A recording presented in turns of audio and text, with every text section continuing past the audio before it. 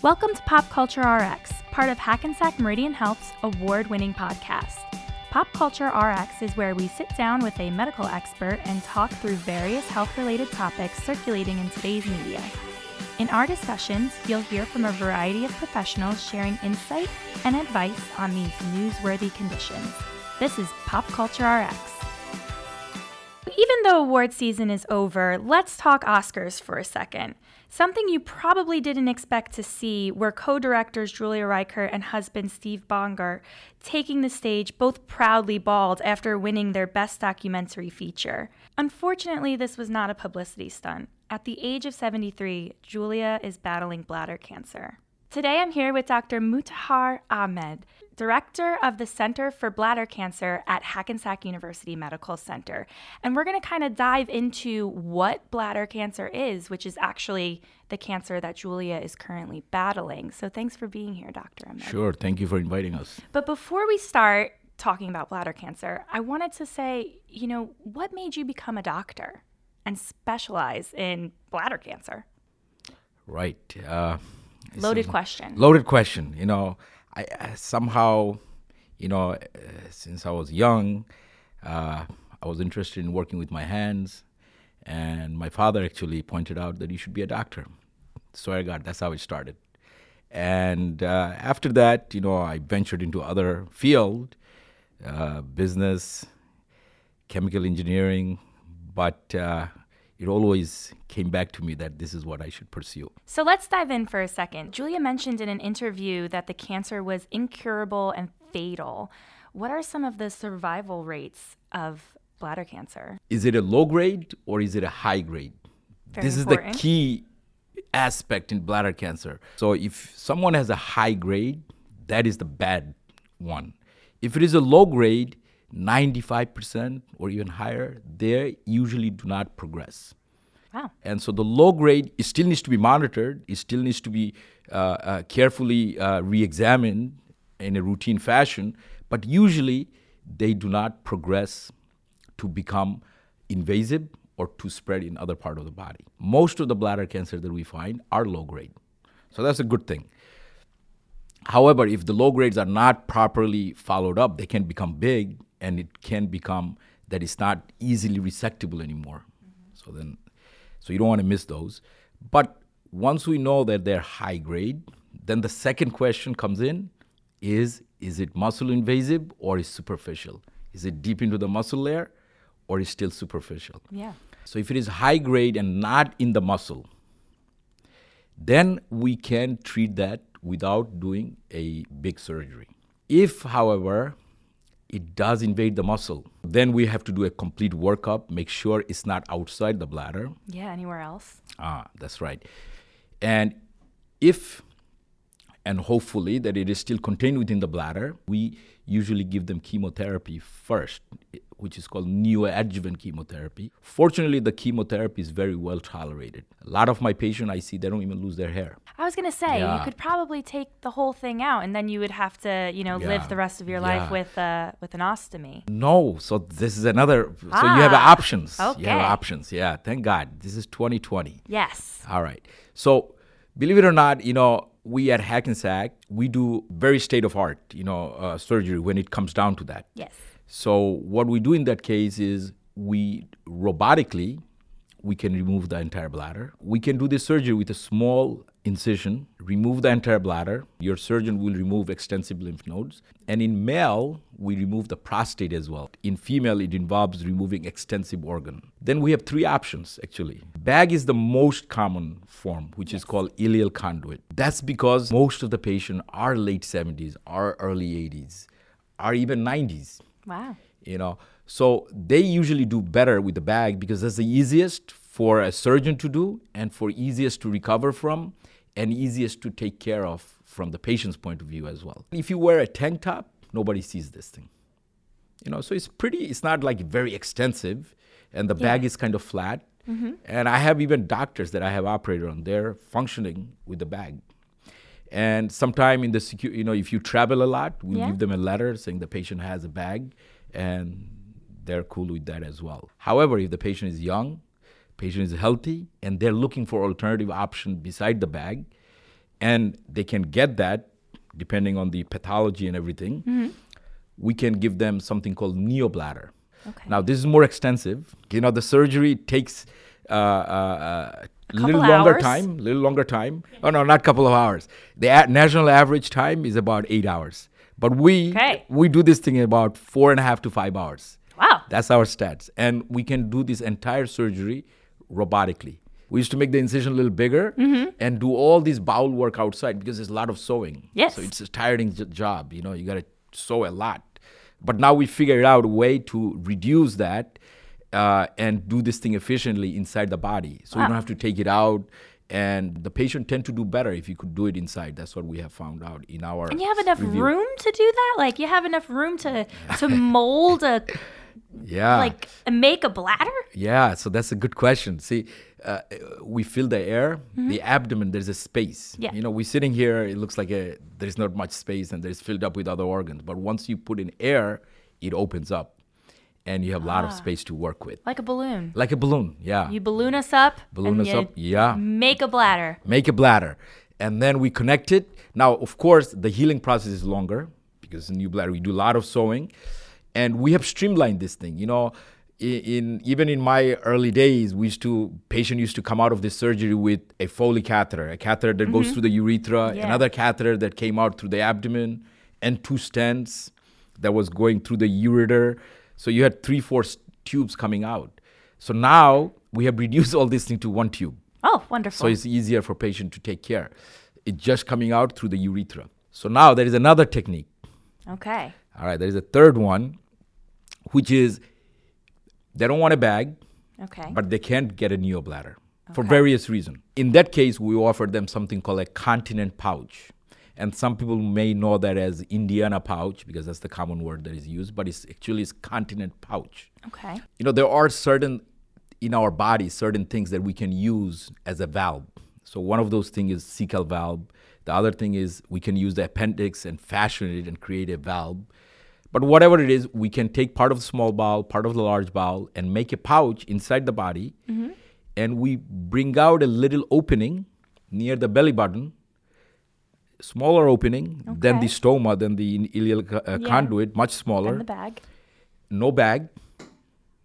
And what we'll do is every 4 or 5 hours, we'll tell the patient, we'll teach them, that's what will happen when everything will heal up, is that they will have to put a small tube through that opening and empty their pouch. So they don't have to wear a bag. This opening will not leak because we created a valve mechanism. So it's a one-way valve. It's not going to leak. It's going to retain the urine, but they have to manually put a tube and empty it. Is it a special tube or is it It's like a catheter, straw? like a straw, like a Foley catheter. Some patient, they love this. But then you'll have some patient, you mention the word catheter, they'll run away. Yeah. So, and you mentioned that there's a small opening, they'll run away. So you have 3 options.